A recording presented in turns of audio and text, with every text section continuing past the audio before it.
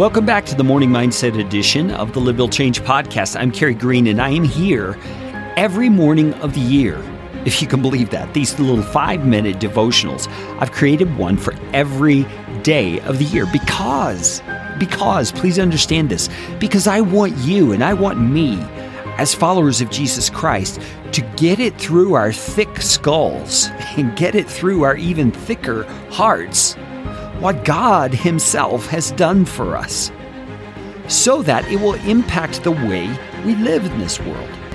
Because we, of all people, should be the most excited, hopeful, optimistic, world-changing people on the planet, because we know the God of the universe and we know the effectiveness of what He's done in our lives. But sadly, that's not often the case. And it's because we don't really believe the things we say we believe. Or if we do believe it, it's only on a peripheral level. It's on a surface level. Because we haven't taken the time to meditate and think deeply about the truths that have been defined and described for us in the Scripture. And yesterday I mentioned in 1 Peter chapter 1, verse number 3, that God has caused us to be born again into a living hope through the resurrection of Jesus Christ from the dead. God has caused that to happen. And this new birth that we've received changes our identity. And today I want to point out why that is vitally important.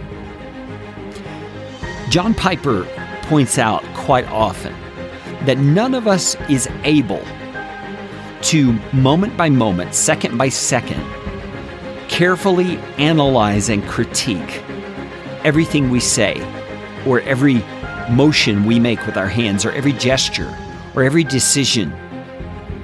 Because to do so would make life impossibly cumbersome. So think about it. The last thing you reached over to take, like a cup of water or a pencil or something like that, the moment you clicked on the mouse, you didn't consciously say to yourself, I'm going to do this or I'm going to do that. You just had a thought and you acted. You see, and the reason that is important to notice is because 99% of our lives are lived exactly like that. We respond to things. We just do things. We just say things. We just react to the things that are going on around us. And we don't have the time to analyze everyone and say, is this the best reflection of Christ in me? Is this the best way for me to express Christ as my life?